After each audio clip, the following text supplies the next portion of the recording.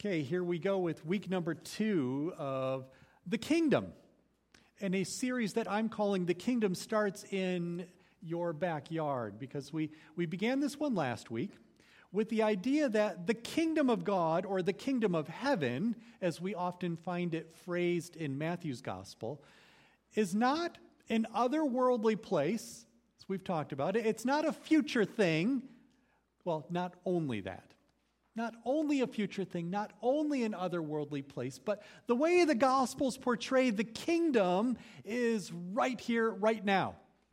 That Jesus in the Gospels, when he came to earth, declared the kingdom is here. So we're looking into that idea. What does it mean for us to live as people of the kingdom, with the kingdom right here with us now, in our very own backyard? And what that looks like. So we began with that last week in Matthew 13, and I'm going to continue with that this week also in Matthew 13. It's a long chapter in Matthew, and it's filled with parables, and we've talked a bit about parables and what that means. But if you're following along, you'll see the words of it are in the bulletin, but you'll notice it skips around a little bit. So let me give sort of the introduction to that before I read the passage. That because Matthew 13 is such a long chapter, and there are so many parables just in this one chapter that we're going to look at for a couple more weeks yet. Today I'm looking at a parable in Matthew 13 that finds itself sprinkled in different places in Matthew 13. So we're just going to pick on just those passages. And that means if you're actually opening a Bible and looking to follow along, there's actually some parables today that we're skipping over in this chapter. Not skipping like forget about it. We're going to get to those in the next couple of weeks. So we are going to fill these all in. But I want us to see, first of all, the parable that sort of forms the bookends around this. And it sets the tone for these other stories that are woven into the middle that we won't talk about today, but we'll get to in the weeks ahead. Okay, so Matthew 13, and I'm skipping around to some various passages within that, which brings to us the parable of the weeds and the parable of the net. Before I read that, would you pray with me? Let's pray. God, we're opening your word here today. And as we open your word and we read these words, may we understand that these aren't just words on a page, but this is your word for our lives. So God, may your Spirit speak this into our hearts, that we may know and understand what you have for us today. We pray this in the name of Jesus. Amen. All right, some various sections then of Matthew 13, these passages that are noted up here. First of all, the parable of the weeds, beginning at verse 24. Jesus told them another parable. The kingdom of heaven is like a man who sowed good seed in his field. But while everyone was sleeping, his enemy came and sowed weeds among the wheat and went away. When the wheat sprouted and formed heads, then the weeds also appeared. The owner's servants came to him and said, "Sir, didn't you sow good seed in your field? Where then did the weeds come from?" "An enemy did this," he replied. The servants asked him, "Do you want us to go and pull them up?" "No," he answered, "because while you are pulling the weeds, you may uproot the wheat with them. Let both grow together until the harvest. At that time, I will tell the harvesters, 'First collect the weeds and tie them in bundles to be burned. Then gather the wheat and bring it into my barn.'" Now I'm skipping ahead, so if you're following along in a Bible, you'll see the next thing is the parables of the mustard seed and the yeast. We'll skip that one for today. And I'm moving on to verse 36, where we get back to this same story then. Continuing at verse 36.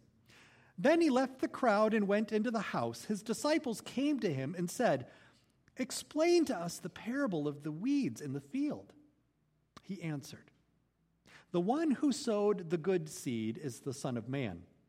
The field is the world, and the good seed stands for the people of the kingdom. The weeds are the people of the evil one, and the enemy who sows them is the devil. The harvest is the end of the age, and the harvesters are angels. As the weeds are pulled up and burned in the fire, so it will be at the end of the age. The Son of Man will send out his angels, and they will weed out of his kingdom everything that causes sin and all who do evil. They will throw them into the blazing furnace, where there will be weeping and gnashing of teeth. Then the righteous will shine like the sun in the kingdom of their Father. Whoever has ears, let them hear. Now I'm going to skip ahead a little bit more because there's a few verses with another parable, parables of the hidden treasure and the parable of the pearl. But I'm skipping ahead to verse 47, where there's one other story that's related to the weeds. Beginning at verse 47, it's the parable of the net. Once again, the kingdom of heaven is like a net that was let down into the lake and caught all kinds of fish. When it was full, the fishermen pulled it up on the shore. Then they sat down and collected the good fish in baskets, but threw the bad away. This is how it will be at the end of the age.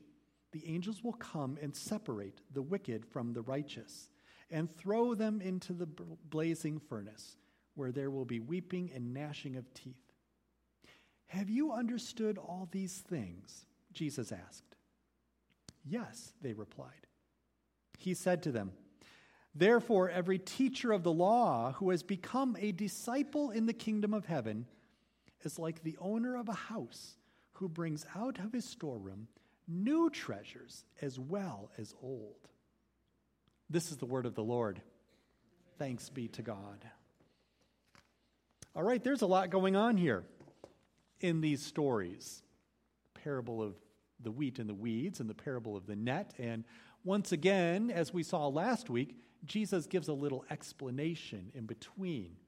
A reminder today about parables, though. And we talked about this last week. We began last week in this same chapter in Matthew 13 with the parable of the sower. If you remember that story, the farmer who scatters seed, and there's all kinds of different ground that the seed falls on, but it only grows to produce a crop in one of those places of ground. That was last week. We talked last week then about not just that parable in particular, but we talked about parables in general. And I came down with a definition of how I want us to understand what parables are. The idea that parables, these stories that Jesus tells, parables are stories that convey a kingdom idea and call for a response. Those two things that we noted about, these are features about a parable. There is a kingdom idea in a parable, and there's some kind of response that is called for in a parable. And so as we hear these stories and read these stories of Jesus, we should be tuned in to find those things. What's the kingdom idea that's going on here? And what's the response that is being called for out of that story? There was one thing that we noted last week as well that helps us in that process, that parables also have a point of reference, as I'm calling it. The point of reference is the place in the story where we enter in, where we fit. Jesus tells these stories with the intention that his listeners, his audience, the ones who hear them even yet today, would see themselves in the story somewhere. Now, once again this week, because again this week, Jesus, or Matthew includes in his gospel, the explanation that Jesus gives. So that work is kind of easy for us because it's written right there in the passage, right? Jesus describes for us where the point of reference is for us.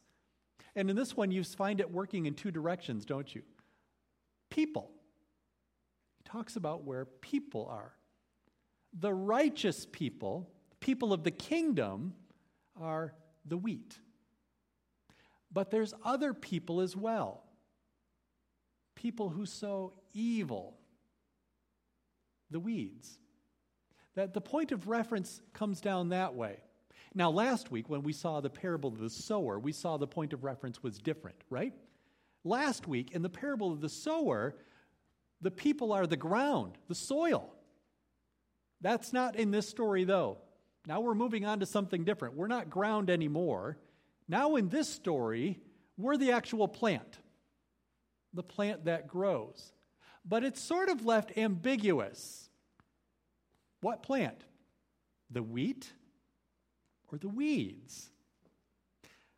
Maybe that leaves us with a little bit of a question to ask about that point of reference. And here's where I want to pause for just a minute and set the story straight. Because can we admit that this is a story that at some level is a bit hard to read? Because there's some judgment going on here. Right? Jesus uses words that sound rather harsh in his explanation of this parable and in the parable of the net. The same judgment taking place. For the weeds or for the bad fish, their place is to be burned. And Jesus gives some description about that, weeping and gnashing of teeth. And maybe this is a hard parable to read because it leaves us in a place where we're wondering, judgment. Which one am I? And how do I know? How do I know if I'm wheat or if I'm weeds or if I'm good fish or bad fish? Maybe it's a parable that gives us a little struggle and we're wondering, how are we supposed to read that? But I think that misses the point. It misses the point because that's not where the twist in the story happens. Parables often have that, a twist somewhere in it. After all, let's just read the story at face value, just taking it for what it is, the story by itself. A weed can't somehow decide, wait, I don't want to be a weed anymore. I want to be wheat now. Can I be wheat? Plants can't do that, decide which one to be. There's not anything baked into this story that really confronts us with a stop being a weed and be a wheat, because plants don't work that way. There's something else happening here then. It's almost that part is assumed, the part of which one is which. And what happens to the weeds, that part is assumed as well. It's not really the twist in the story. Of course you don't keep the weeds. Of course you toss them aside. That's not the part of the story that should catch our attention or the part of the story that we should focus on. What then is the part of the story that catches us? What in here is the thing that we should be looking at? I think it has to do with, in the parable of the weeds, the way they all work together. The twist here is that the farmer sows the seeds and the wheat starts growing, but an enemy comes and sows weeds in there as well, and they start to grow. And the workers say, hey, you want us to go weed the garden then, right? And the farmer says, no, let it grow. Just let it all grow together. That's the twist that people who heard the story would have said, wait a minute, what? What's going on there? That's the part that catches the reader's attention, or the hearer who's hearing Jesus tell this story. That's the piece where some kind of kingdom idea is taking shape, because that's the part of the story that sort of smacks us right in the faces. This doesn't sound right or normal or not what I expected. But so often, isn't it true that the kingdom of God is not what we expect? So a kingdom idea. That's what we're looking for in some of these stories, right? What's the kingdom idea that's sort of baked into this story? We have to get past that whole judgment piece, because that's not really the point that we're supposed to see out of the story. The point that Jesus has in this story is simply this, that the kingdom of heaven is often tangled up in messy places. Wheat and weeds together, and no, don't pull out the weeds. Just let it all stay together. Let that all grow in the same place. All tangled up, all worked through. If you've ever had a garden where weeds do take root and you don't pull them out and they start growing through, you know how that works. It just gets to be kind of a tangled mess after a bit. And Jesus is describing something about kingdom in this description. That the kingdom is often tangled up in messy places. I think that's what he wants us to see in this story. That's the lesson that's coming through here that the disciples needed to be aware of. Because sometimes we would rather not have it that way.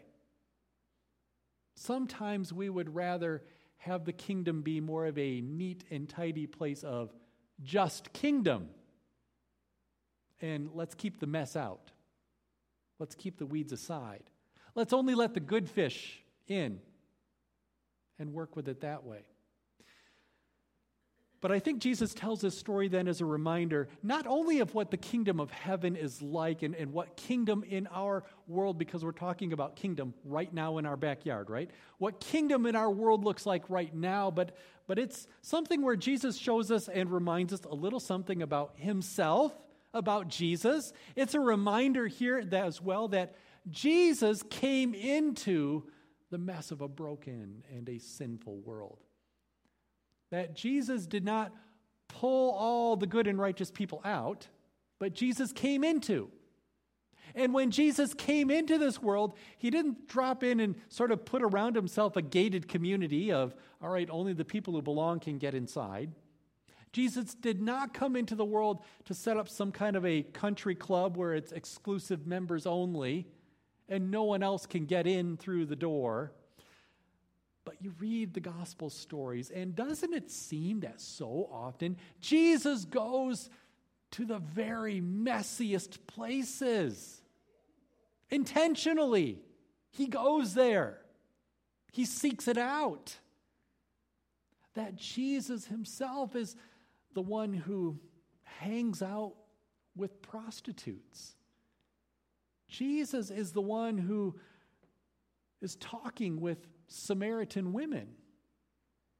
Jesus is the one who goes to dinner parties with tax collectors. I know that doesn't really ring as something awful in our day and age the way it would have in the Bible. These were traitors to their country, their homeland, their people. And Jesus says, I'm going to go to your dinner party and be with you.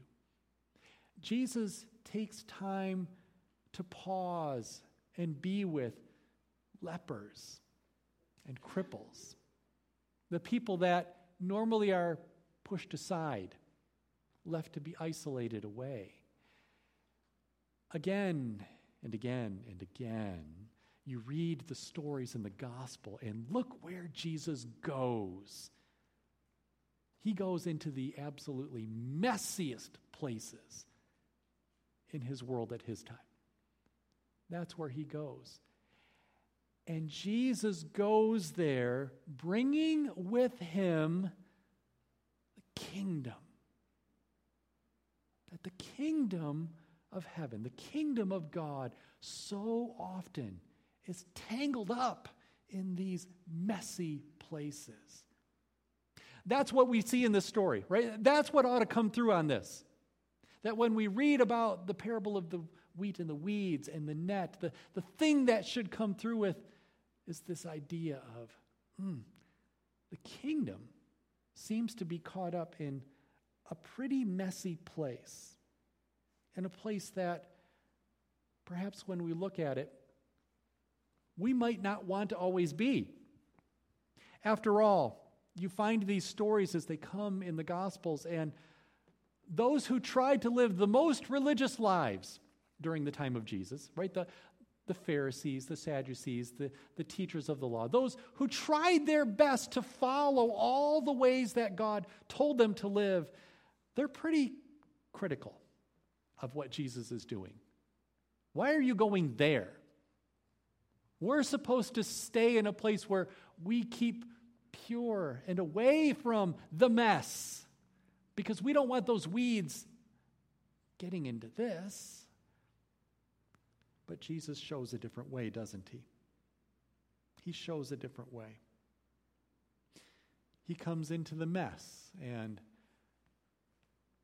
can we admit, comes into our mess? our mess. That Jesus comes into that. The mess of my own life, that's where Jesus comes and makes all things new. Takes the guilt that I hold and says, you don't have that anymore. You don't hang on to that guilt. That goes to the cross. Takes his perfect righteousness and says, this is yours now. This is how I see you. That Jesus comes into the mess with that. The mess of my own life, of our lives, of our world. Now, I might have a response to that. And here's an appropriate response, right? The appropriate response is that I say thank you, right? I would pray a prayer of thanks to say, thank you, Jesus, for coming and finding me and right in the middle of this mess and taking my guilt, redeeming me. And then maybe there's a bit of a prayer that follows that I have to catch myself. Because maybe without meaning to, the next thing is, and now would you just do something about the rest of the mess around me? Thank you for coming in and taking care of my mess, and now can you just sort of clear out the rest of all this other mess that I don't want to deal with? Can you take care of that? And the story here today is a story that sort of gives God's answer to that request, isn't it? That God says, it's going to all grow together. It's all together. Yes, I have come to redeem and to restore and to give you new life, but you're still in a messy place, in a messy world. And it's not until the harvest that it gets sorted out. So just get used to living in a kingdom that's tangled up in a mess. Because that's the world that we live in. That's what we see around us. In that kingdom idea, then, we say that these parables call for a response. That we look for what that response is. How should we respond to what this means for us? There's a couple of ideas in here. A couple of ideas of response that we can see. You'll notice that in a garden, it's not the plant's job to decide what plants stay and what plants go. Right? Of course, that's obvious. Plants don't do that. Plants can't decide, hey, you know what? I think you need to get out of here. The plants can't remove the weeds. Remember the point of reference in this story. Remember who it is that we are. We're not the farmer. We're not the workers. We're the plants. And the plants don't get to decide who stays and who goes. So remember our place in that. Remember our place. Our first response out of this parable is a response that says, you know what? Here's what I have to admit. I have to be okay with the mess. Because sometimes that's a struggle, right? Can we be honest about that? That as we think about what the kingdom of God means and wanting to live into the kingdom of God, and maybe I introduce the topic, and maybe you think right away, yep, bring it on. Let's talk kingdom. And then a story like this comes and says, and it's going to be messy. And, all right.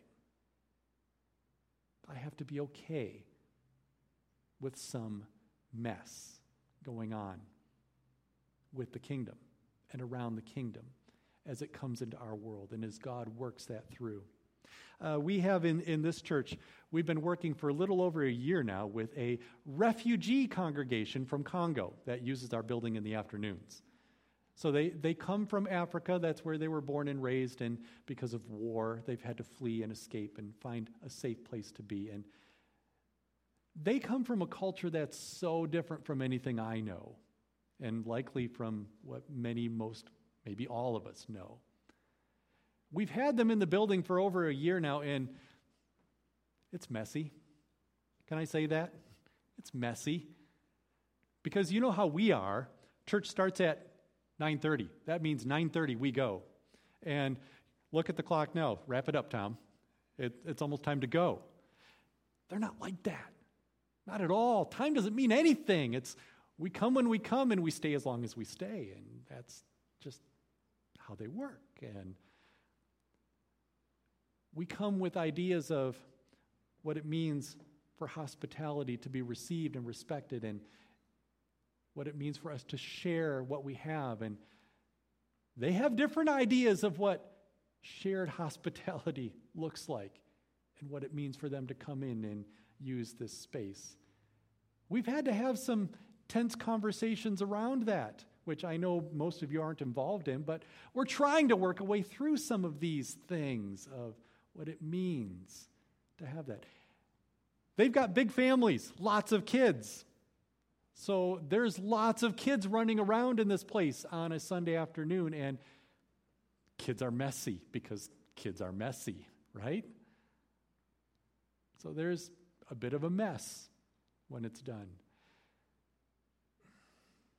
And sometimes I'm caught. And the thought is in my head, do I really want to deal with this mess? What did we get ourselves into? Maybe I don't want to deal with this. Maybe some days I just wish I didn't have to deal with it. And that's where a thought strikes me. Who's really the one with the mess? Who's really dealing with a mess? I don't know that we get to say for sure, because remember, it's not my job as the plant to pull out the weeds.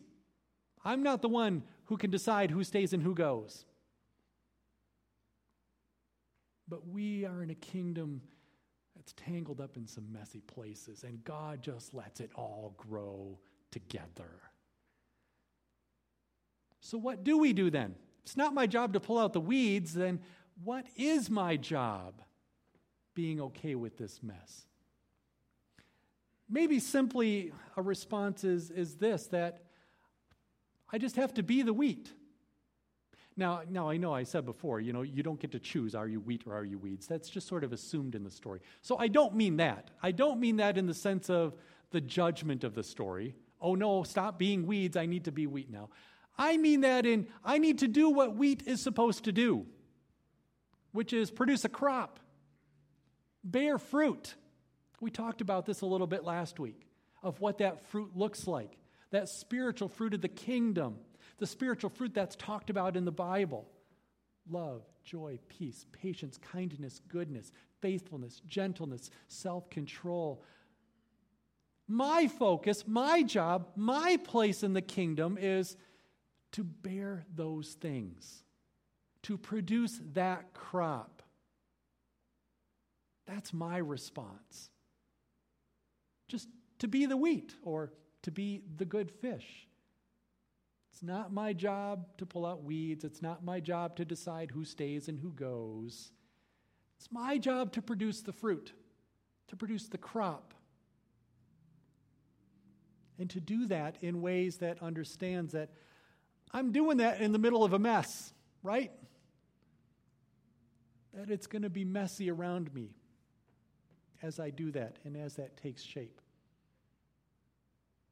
But I do that then in ways that even in the middle of a messy world can produce fruit, can grow the kingdom because of what God does and how God works. So if you're doing that and you're wondering, am I doing this right because it sure seems messy around me still? I think that's okay, and I think the story lets us know that's okay. The mess doesn't go away. That doesn't mean you're doing it wrong. It just means stay focused on being what God has called you to be. Someone who produces fruit for the kingdom, even in the middle of a mess. And God will bless that. Let's pray together. God, thank you for the gift of your word and the way that you show us in your word how it is that you have brought your kingdom into this world. Lord, we want to confess and say that we're sorry about times when maybe we have tried to take on a role that's not ours. when we try to be the farmer, when we try to pull out weeds ourselves, when we try to arrange the garden the way we want. Lord, help us to be people who know and realize and find a place to be okay with the mess in our world that's around us, recognizing that you came into the middle of that. You came into the middle of our mess, and you've called us to be your people in that. So, Lord, continue to work with us in that. Continue to go with us. Continue to shape us to the people you desire us to be, that we may bear the fruit of your kingdom as you work through us. I pray this in the name of Jesus. Amen.